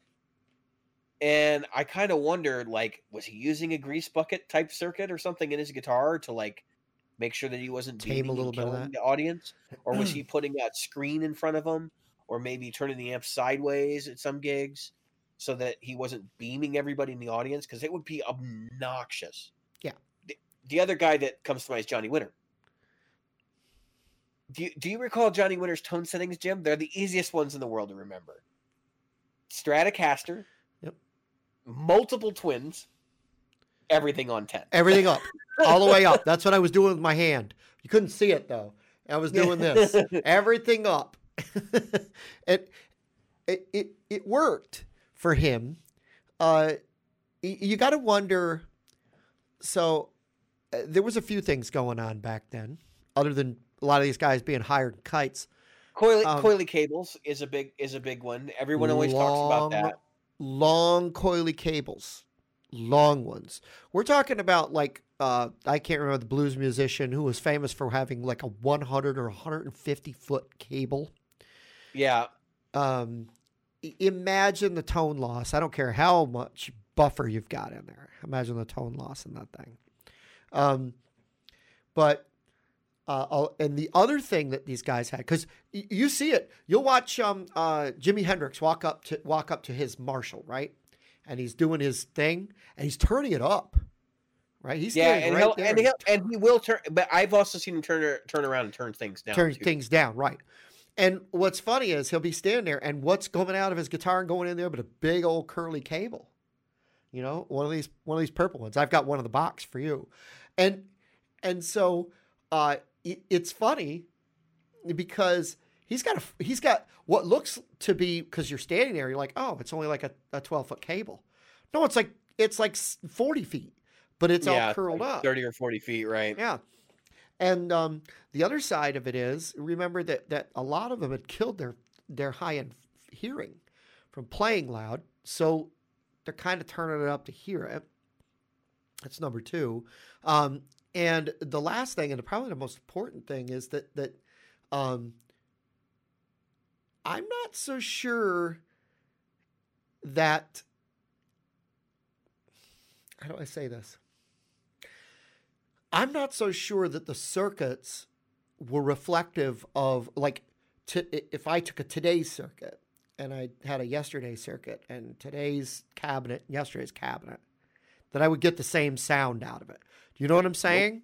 No. And that's and that's part of what I was saying about the vintage AC30 thing. It's RoHS compliancy is part of it, yep. but in general, the way that stuff is produced today, you can take a Fender Deluxe circuit. I know somebody who's got a couple of them, and you can compare those to a modern production Fender Deluxe, and they are harsh. What I know it's a generalization. People are gonna be like, "Oh yeah, you're cork snuffing now." Listen, let me tell you something. There's a reason that the guys from the 60s and 70s who buy the reissue amps have them gutted and replaced with Right. new old stock parts and the like the turret board construction and all that, because it makes a difference. Those amps, and it's not just the speaker's a big part of it, but those amps were not harsh, even off the factory floor back then, because you can hear them on records, right? Right. And you can, so like classic example, people are like, oh, well, they don't record records the same way they used to. That's true. But think about like Lenny Kravitz. So Lenny Kravitz records a record that sounds like the 60s. People think that some of the stuff that's on that record was recorded by Jimi Hendrix. That has been a problem. People have said, oh, well, that's a Hendrix tune. No. Well, I can tell you this, because I was a big Kravitz fan. And I can tell you that there were many times I was like, that sounds very similar, right? That sounds like that much. Did he literally lift that from, insert Hendrix tune from here? Especially at that time, I was listening to a lot of Hendrix. And not all that stuff was done on vintage correct amps and that kind of thing. So it's not just studio trickery. Right. That's my point. Right. If there is some magic to that sound in the recording. That's right. And he had access to a lot of stuff. For sure. We won't even get into. But I think your point though, I think you hit the nail on the head. That stuff doesn't sound the same now that it does back then, because there have been changes. Yeah. And it's not just changes like component values on the circuit board change, but just like what shit's made out of. Yeah. And whether it's a circuit board versus, a solder lead, or how they wrap the wires together for the power supply, all of that crap matters in an amp. Yeah. People think it doesn't, but it does. It does. And let's talk a little bit about, there's always this person you'll see, I don't care, you insert YouTube personality here, who will go to a studio and go, oh, I had a chance to play through David Gilmour's rig, or, whoever's rig. And they go, holy shit. I never thought that amplifier would sound that way. They'll say, oh, well, I've got 10 of them, and they don't sound like that. And the fact of the matter is that I don't think, for a minute, that it's the same. The magnets aren't the same. The cones aren't the same, because the paper that's going into the cone isn't the same. The wood is definitely not the same. And don't tell me there's no such thing as a tone wood with a cabinet, because then I'll slap you upside the head. Because I'll take my acoustic guitar off the wall and I'll strum it and I'll go, is yours made out of this wood? Yeah, exactly. That's going to make a big damn difference. You can take two acoustic guitars with the same tone wood and they'll sound totally different. That's right. And so that does make a difference. And where that amp, they were putting these things together by hand back then. That's all. We could go on for days. And you would get these folks, these musicians, let's say you're Clapton, you walk in, they give you 12 of them and they say, which one do you like the best? Take that one home. And so if they all sound the same, they just ship it to them. There you go. There's one. I think in modern production amplifier, so we're talking about this kind of stuff. We're talking about amps that were available back then.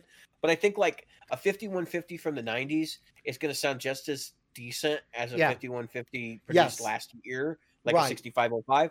Yep. But here's the reality of the difference there. Do they have the original tubes? That's a big question. And have the transformers changed? Because those are going to be huge impacts on the sound. But like overall, I'm not going to say they're going to change all that much, because the circuit board is still a circuit board. the layout of the components might have changed a little bit, but the components are probably still the same components. Yep. And that's really like the biggest component issue and that kind of thing, because you're looking at a head cab situation. The cabinet will be different, sure, but then you're not evaluating the sound of the cabinet, you're evaluating the sound of the amplifier, because you can plug it into a number of different cabinets.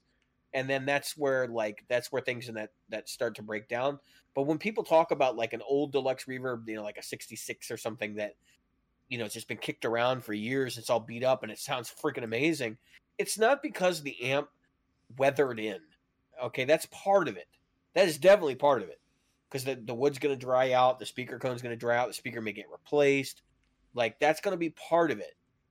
It may have been modified along the path. Maybe somebody swapped out a resistor for a different value because it's all they had at the time, and it worked well in the circuit, so they went with it. That stuff happens too, but I will tell you in general, the older amplifiers I've heard do not sound like new production stuff. And I don't care if it's, some amplifier company claiming to clone those circuits and get those sounds. Like, I have yet to come across, and I'm not saying it isn't possible. Like, there's companies like Headstrong that claim to do it.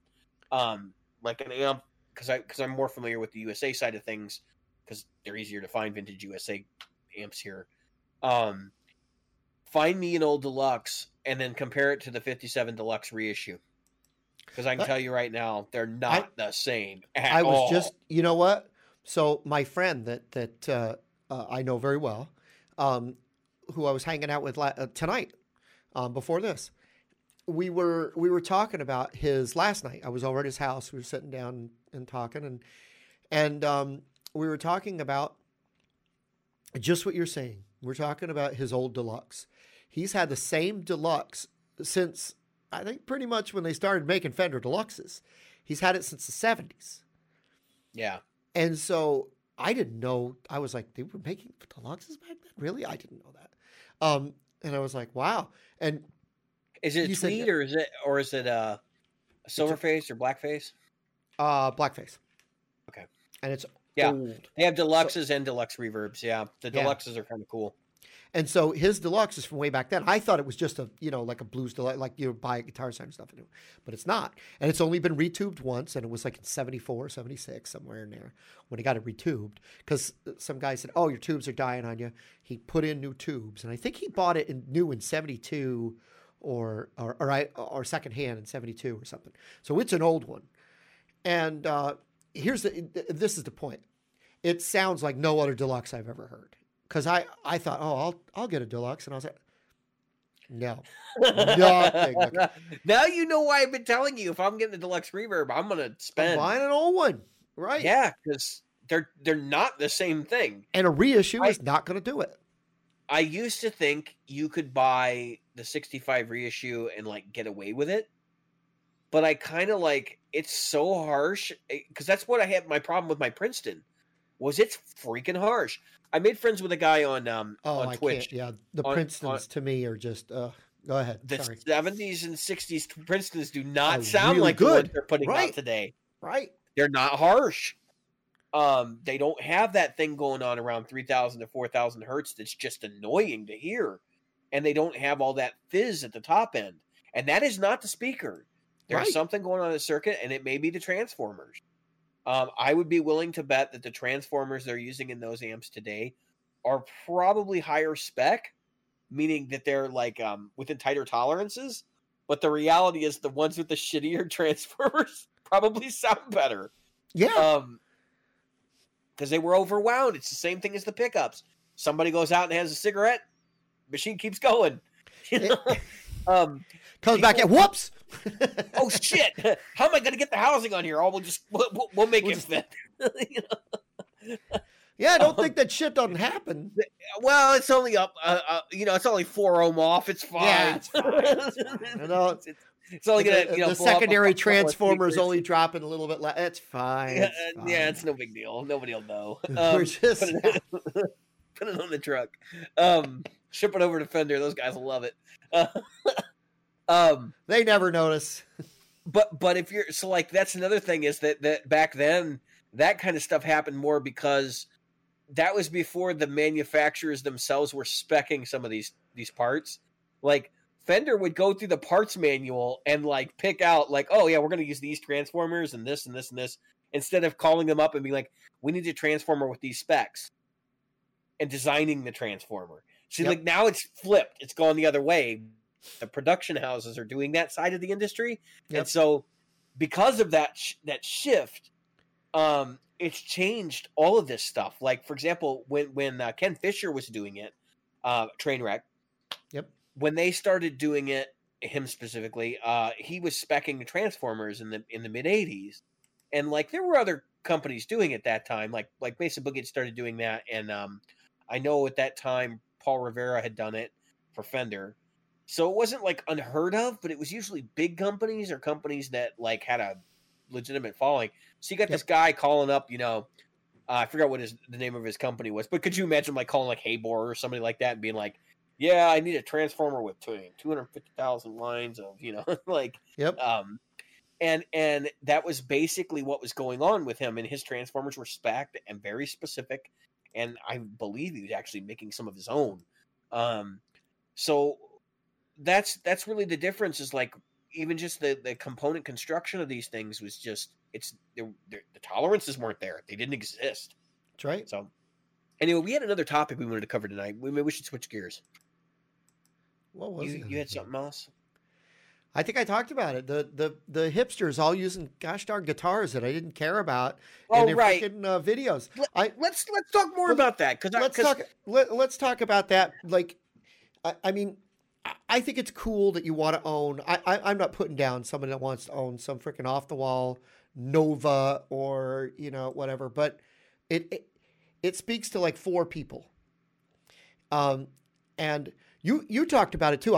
You know what? That adds to it. Robert Baker. I'll give you an example. And again, geez, the first thing people think is, oh, you said Robert Baker's name, you're going to talk about negative stuff, so you can't stand Robert Baker. No, I'm not putting Robert Baker down. Just saying, I'm on his mailing list. Right. I get harassed with his mail all the time. So and I watch his channel all the time. So the thing is, so here's Robert Baker, right? He puts out a video, and like he just did the SG video. I thought it was pretty good. And he was like, yeah, the SG's staying, right? Remind me to tell you a Gibson / Fender joke here in a minute, because I was talking to a friend of mine the other day about this. But anyway, so Robert will play, and it's like, and he's ripping it up. And he's just playing he's playing the same thing I got right here, right? He's playing a standard SG. And he's ripping it up, and I'm like, cool. But I also know he's got 9 amps, and I don't know what IRs, and he doesn't say anything about a signal chain. And it's like, I don't know anything about your signal chain. I don't know what you're going through. I don't know if you're using pedals. Usually he's using an Axe Effects. Yeah, I was going to say, I don't know. I know he has that. I know he has Rev. I know he has, a bunch of heads. I know he's got all these pedals. And I want to be the first to say, like, the guy, kudos to people who do this, who say, this is my clean signal. Play a couple chords, and then they play the thing. Because that's at least better. But that's still not right either. Right. Because I have a frame of reference of what your clean signal is, but I don't know what that came from. Does that make sense? We've talked about this on the show before. Like, use one of the 4 archetypical guitars. Right. Use a Strat, a Tele, a Les Paul, or an SG. Right. I mean, really, you can't go wrong with one of those 4 guitars. Try to use a major brand version of it. Yep. So in other words, like, if you're going to use a Strat, use a Fender. If you're going to use a Tele, use a Fender. If you're going to use a Les Paul, use a Gibson. If you're going to use an SG, use a Gibson. And the only reason I say that is because we're all familiar with those sounds. Mm-hmm. It's like when Wampler talks about, what amp do I use to design my amp-in-a-box pedals? And he says, the Hot Rod Deluxe, because everybody has one. Because everybody's got a Hot Rod Deluxe. And like, it's not rocket science.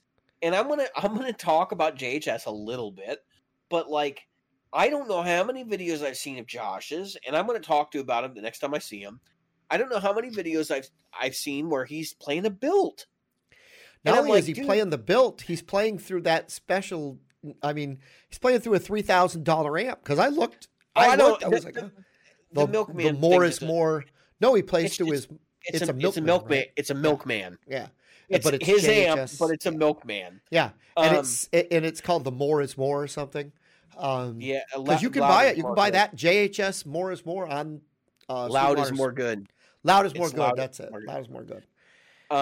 But so look, I don't have a problem with that so much as because you can hear the clean signal and then but like the build, that is a weird effing guitar, like Yeah. straight up weird, Yeah. homicidally weird guitar, and like gold foil pickups. I know there are a lot of people that's like their jam right now is like the gold foil and like a lot of pickups of that ilk. But man, when I hear you doing that in the video, I'm like, I don't know what those pickups sound like. That's not Right. something I've ever been after.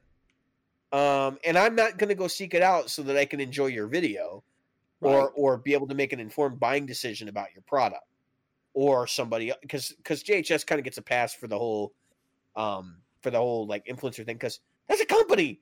Right. They're selling other companies' pedals. You know what I Yeah. mean? Like that's kind of crazy. He does a whole But- Behringer line thing, or he'll do a whole, Dan Right. Electro line thing, or whoever. because he's an enthusiast too. But like, listen, I understand that some of it's about building your brand, and like being very clear to your audience, like we live, eat, and breathe this stuff, and until like you accept that, we're gonna do it this way. But like the built thing, I mean, so who built Supro, the built? it's a company built.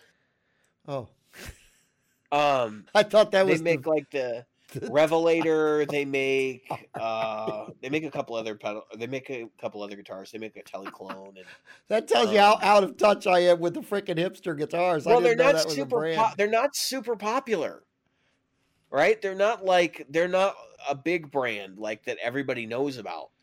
But it would be like, I mean, nobody would expect you to demo all your stuff with a Silvertone, Right. or an Eastman.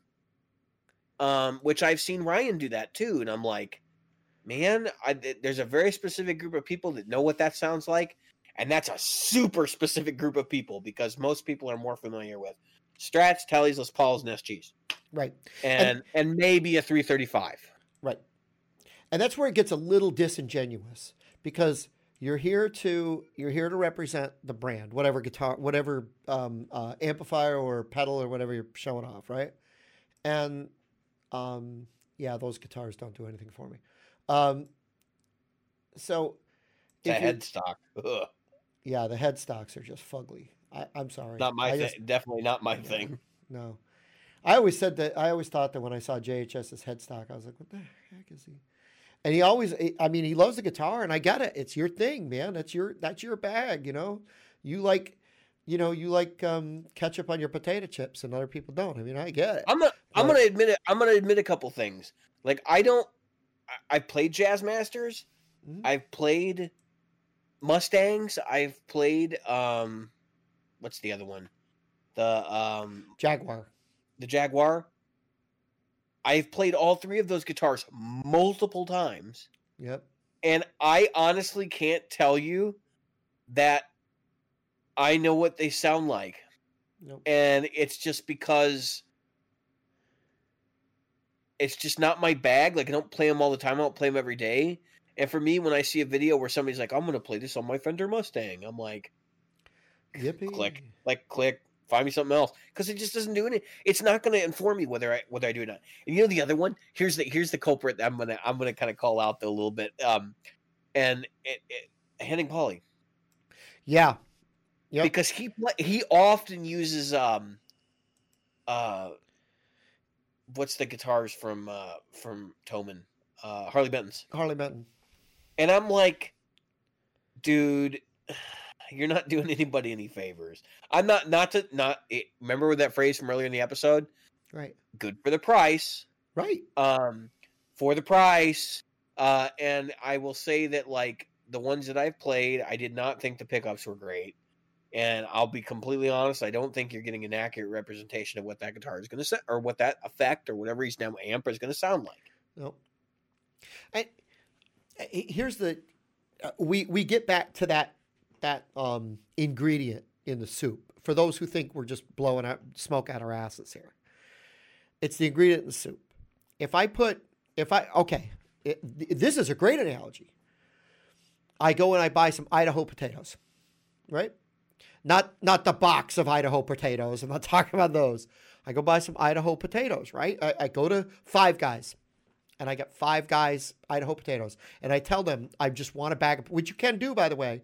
You can go to Five Guys, buy a bag of potatoes. So if I go to Five Guys and buy a bag of potatoes, you know exactly what day they came from, you know all this other stuff, and you know the farm, and you know what shit went into the ground. You know everything about those. You can buy peanuts by the bag there too. That's right. I often do. So let's take the potato analogy. So I put the potato into all of my ingredients. Then I go to a store. Let's say you're from my area, and I say, you know what? I went to Food Lion and I grabbed these things and I put them in my soup. So if you went to Food Lion and you got those things, you could put them in your soup. Okay? And you went, you know what?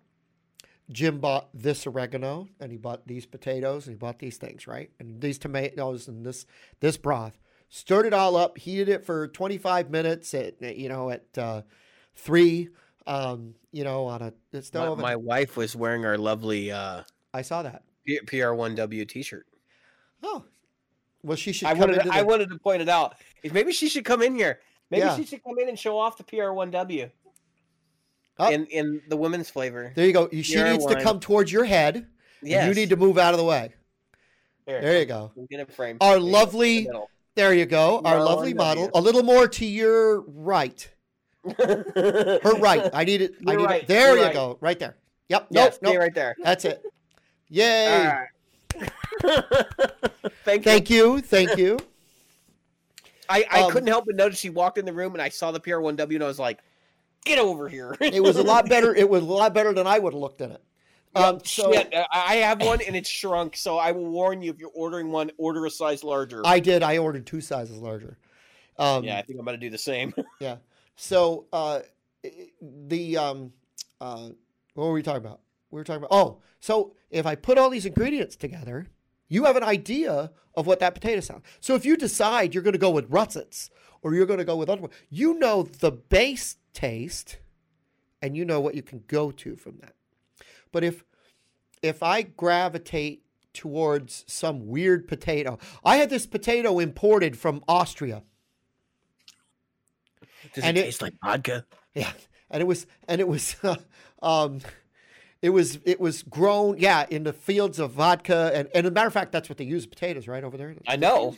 Yeah, they use potatoes. But that's not Austria, that's Russia. But anyway. Yeah. So they're used in a rare known vodka, and I had a friend send me a 5-pound bag, and it cost me $100 to get it shipped over here, and I waited 3 weeks, and these potatoes, I had to cut off all the parts, and they have this particular flavor, right? I'm going to drop them in. Now you don't know what that soup tastes like, because when I said, when I'm telling you should buy this oregano, and then you buy potatoes, but you can't go get the bag of potatoes. You're not going to spend $100 on a bag of potatoes. So you're not going to buy that bag of potatoes anyway.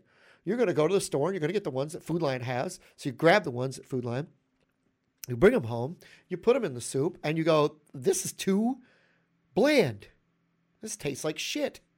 And you're going to say, "Jim, your recipe tastes like shit." But you come to my house and you have it, and you go, "Wow, it tastes good." You see what I'm saying? Mm-hmm. And there's more to it than that, but I'm just saying that it's an ingredient in a whole stew. Now let's talk about the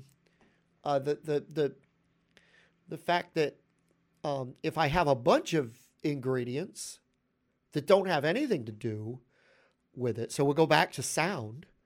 We'll go back to the guitar. So I have a guitar that when I turn it up, it sounds a certain way. When I roll it back, it sounds a certain way. When I hit it hard, it sounds a certain way. When I hit it soft, it sounds a certain way. And then I throw pedal A in it, you have no idea what that's going to sound like with your guitar. None. I think if you're buying, like if you own a budget guitar, you should watch channels that use budget guitars with the thing you're going to get. Yeah, I think it's a good idea. I think the other component to remember though is that touch and feel also play a huge role in a lot of this stuff, and just remember that like I don't buy stuff off demo videos, and I can use a demo video to kind of get what I'm interested in. I buy stuff that I think is sort of a sure bet. Yep. And then I get it home, and a lot of times I play it, and I have returned things because they were not what I wanted. And if you can get a relationship with a local store, albeit a big box retailer or whatever, where you can buy things, take them home, try them out, bring them back. Yep. You're going to be a lot happier in the long run, because I think a lot of this stuff is so user preference based that just having the option to do that is going to be helpful to you over, just like trying to seek out demo videos. I can't downplay that the demo video is good because it exists. Yep. Actually, you know what? We haven't talked about it. That Thomann service. Have you heard that thing? So Thomann put up a service now where you can go to their list of pedals that they're, and it is literally actually streaming audio through real pedals. And it has like some sort of controller chip interface where they wired it to the pots so that you can actually manipulate the knobs via a GUI on their website. Isn't that crazy? It is wild. And it is awesome. And it has almost sold me a couple pedals. I'll be real. Like, there have been a couple things where I was playing around in there and I'm like, okay, I'll bite. This is legitimately like game changing in terms of being able to try something out online. That is the biggest game changer and probably the closest you will ever come to actually having your hands on a pedal without having your hands on the pedal. That's right. Now here's the thing to remember though when you're playing around with this is it does not tell you what the pedal feels like. You know what else it won't tell you? It won't tell you, well, there's two more things. Physically, what it'll be like on your board. Okay? I mean, most people can figure it out, but I'll tell you the Ratsbane is like this big. That thing is... Oh, yeah. It's super small. It's super tiny. It's a finger enclosure. Enclosure. Yeah, it's this size. It's just a little bit bigger than this. As this is my the side. But you know what's funny? When you put the cables on it, it's still basically the same damn size.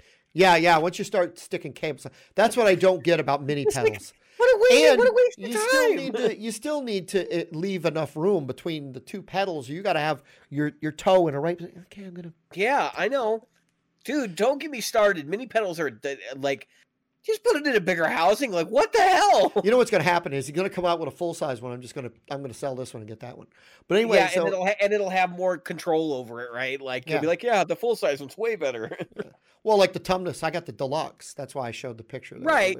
Because I got the deluxe because it's a full size and I've got a little bit more control over the features. But anyway,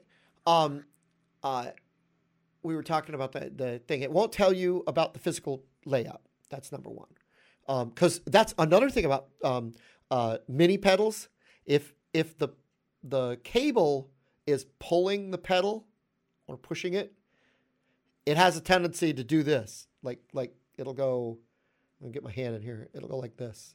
Because the tension. You can only get so much Velcro on a pedal that's this big.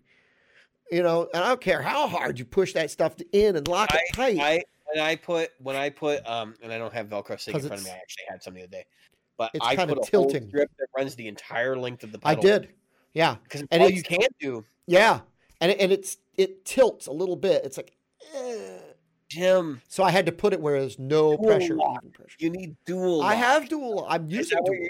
Yeah. It's the pedal is so small. It's not that it's pulling away from the board. It's literally just like tilting, like the top of it's moving. Right, it's still right locked down, but it's just tilting. Yeah, right to left. Yeah.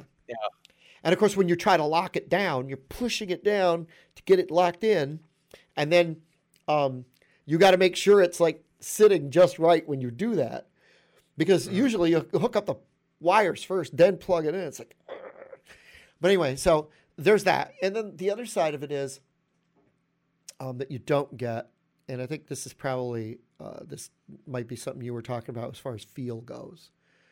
Yeah, because that's a really a big deciding factor in whether I keep a pedal or not. Response, yeah. Yeah, yeah, and actually, you're gonna laugh. The one pedal that I really really liked on there was the Strymon El Cap. But I don't think you can get any closer than what they show in there. I honestly don't think they're remotely, not show. They're literally they show you how it works. There's literally pedals sitting in the rack that you're being through. I mean, yeah, it's wild. That's crazy. I never thought somebody would go to that level to like actually achieve that. But it just shows you how much Thomann makes off of pedals. Yeah. Well, there's a lot of money to be made. More. Yeah. There's a lot of money in most of your pedals. And that's, you know what's funny? A lot of people don't realize that. So there's more money in a slightly more expensive pedal. Okay? That should come without saying. That should go without saying. But when a company can blow out a pedal, say like $30, those is it TC Electronics? They have those cheap ones, the Blood Moon and the Cinders. That's because there's no R&D in those. No, there's no R&D. So they were developed years ago. But there's very little overhead in that. Believe it or not, it doesn't do the company that's selling to you, whether it's a mom and pop or a big firm like Thomann. There's very little money in that.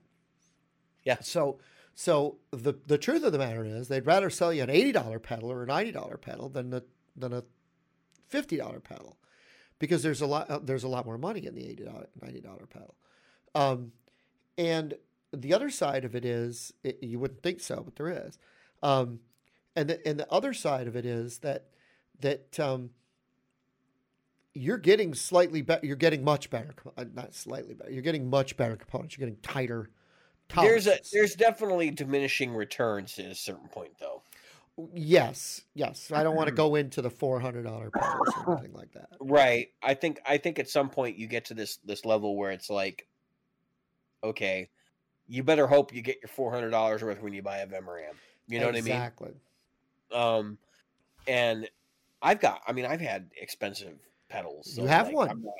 I have one right now. I'm looking. It's nearby somewhere, but I don't have it in hand. What is it called? I like to hold it up and pretend that I'm, like the monkey in the Lion King. Like you're real, yeah. Like you've got great circle of life, because it came back to me. It is circular. Circle of life. Yeah, it's one of those things that it's underneath my Mesa Boogie hat. Oh, okay, there you go. Yeah, it's the circle of life. Yeah, and that pedal, put that right in front of us again. Just put it right in front of your face again. So, yeah, there you go. Look perfect. How many knobs and switches? That's what I'm paying for. That is, and you paid. So the base model of that was how much? If you didn't the base model, I think is, let's look. Custom tones. Is it like $325 or something like that? Then it goes like, no, it's higher. Okay.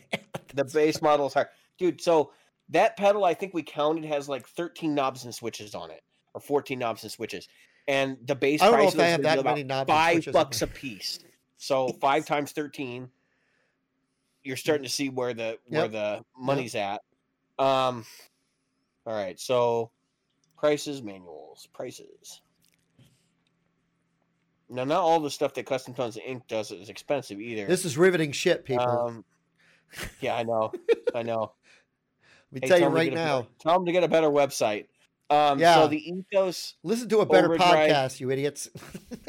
The Ethos Overdrive preamp starts at $400 plus shipping and handling. There you go.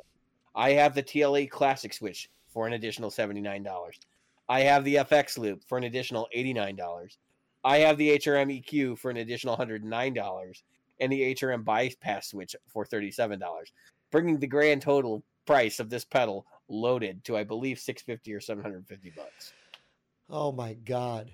And I complain because of how much my pedal board is worth. And yeah, my one pedal is probably worth the cost of some people's pedal boards. I mean, like, that's not even. Oh, it's more than. Which makes me a total snob, but that's fine.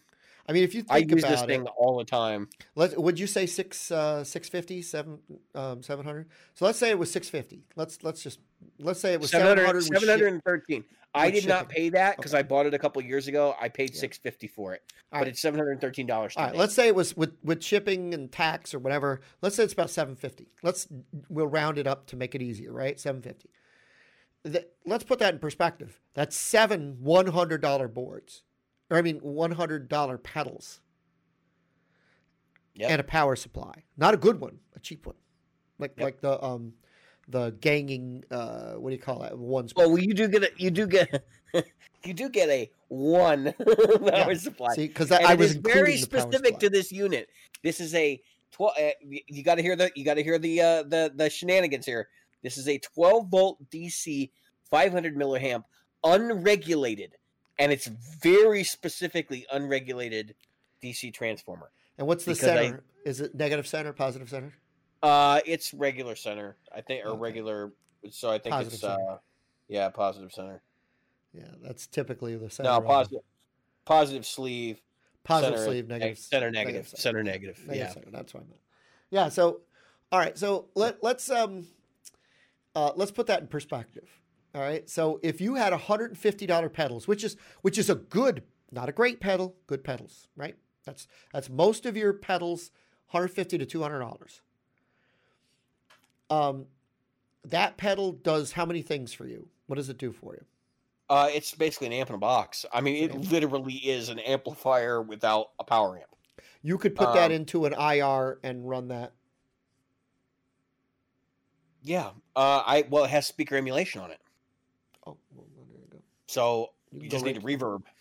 You need a Yeah. reverb. And Yeah. that's basically it. All right, so you've got an amp in a box. So it's kind of, I mean, I don't want to say it's worth it, but it's worth it.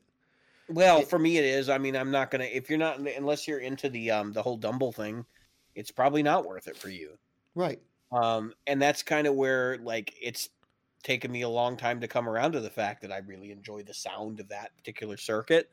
Right. And I have had the Dude, and I have a clone of a Zen Drive, and none of those things does that sound. Now, would you Well, I mean, plug... the Dude is really, really close. To be honest, when I had the Dude, the only difference was the Dude had like way more bass, and it wasn't as touch sensitive, and you couldn't dial in like the mids and stuff in the same way. So I think I got more features out of this. Plus, I like the cabinet emulation, and I've got all the other stuff to make it just like an amp, including the loop. Now, I was going to say, would you use that direct, or have you ever put that into your... I've used it on my effects live stream loop? direct. I've used it on my live stream direct, and I don't think people even realized I was using it.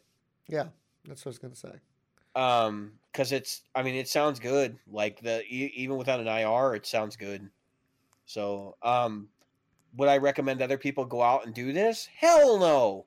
But I lusted after this pedal for years before I bought one. Like I legitimately watched the used market and was watching who was using them, and like they ebbed and flowed. When I first started following along, they were at like a 6-month wait time.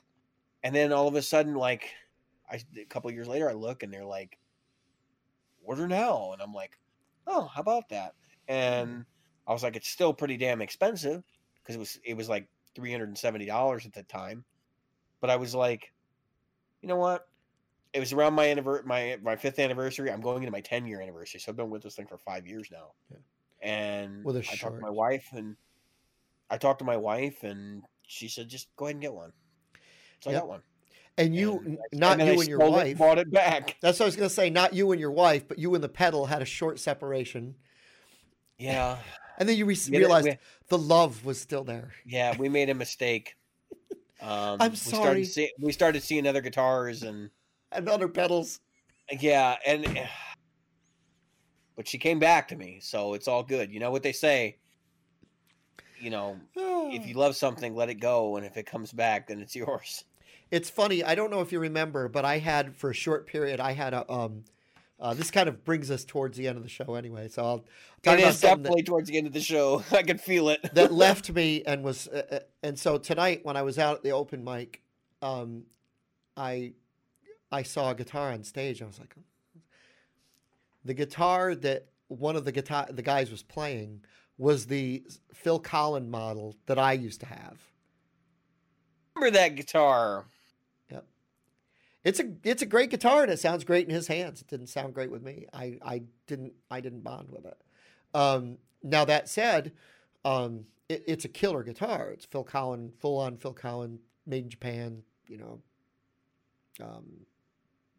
I don't remember the one he did some mods to it. Made it sound really good. And then what did he do? He was playing it through an acoustic amp, not an acoustic guitar amp, the brand name amplifier, acoustic yeah. amp, and it sounded like a wet blanket. Like somebody pissed on a blanket and then threw the blanket over the amplifier. It was so bad. Great. I hate those amps. I hate. Let me. Is everybody listening? Am I? Can you hear me? Can you hear me? I fucking hate those amps. Like really bad. Jim, I don't think you like those amps very much. No, I probably. No, I don't not like them. I fucking hate them. I mean, they're just awful. Just awful. I have never heard anybody get a good tone, including that guy, out of that amp. It just sounds like a woolly blanket. If you're looking for a really good, budget amp, don't buy one of those fucking things. I don't care if it's on sale for $20. Was it one of the reissue ones, or was it one of the originals? No, it's one of the brand new ones, and it's. Oh yeah. And it was a 2x12. It was as big as my Fender Twin. Well, more speakers is more important than the quality of the actual amplifier. Didn't you hear? I wanted to say to him, I wanted to say, you want me to drive home, grab my Twin and put it up there because you'll sound like 10 times better. Do you know what kills me? So this is my final thought of the show. When somebody thinks that having the Marshall solid state head, the MG head, the 100-watt, with a 4x12 or two 4x12 cabinets on stage is superior to spending the same amount of money to get a Marshall, whatever combo with tubes. Yep. That's like, for the same amount of money. Because you can get the MG, I think the 412 cabinets are $250 a piece, so that's $500. The head itself, I believe, is $400. So that would be, you're looking at $900. You can get a lot of Marshall for $900. Yeah, either used or new with tubes. Right. For a little less money. Great. That's right. For a little less money, you could get the DSL 40C R. $750. You could save $250. Buy yourself a nice tuner. That's right. Buy yourself something nice, as Cousin Eddie said in Christmas Vacation. Buy yourself something nice, Clark. You need to buy yourself something real nice, Clark. Buy yourself something real nice. That was so funny. I almost died when he did that. I was like, "Oh my god, I can't believe he just did that." Do you know what's funny? It's such a funny movie. No, I'm not going to go there because I'm not going to go there. There's too much similarity between that person and other people in my life that. Oh yeah, he's definitely my brother Leon. He's my brother Leon all the way through. Shitter's full. All right, I've been David. I've been Jim. And tonight we've been the Practical Guitarists. Yes, we have. Cue the music.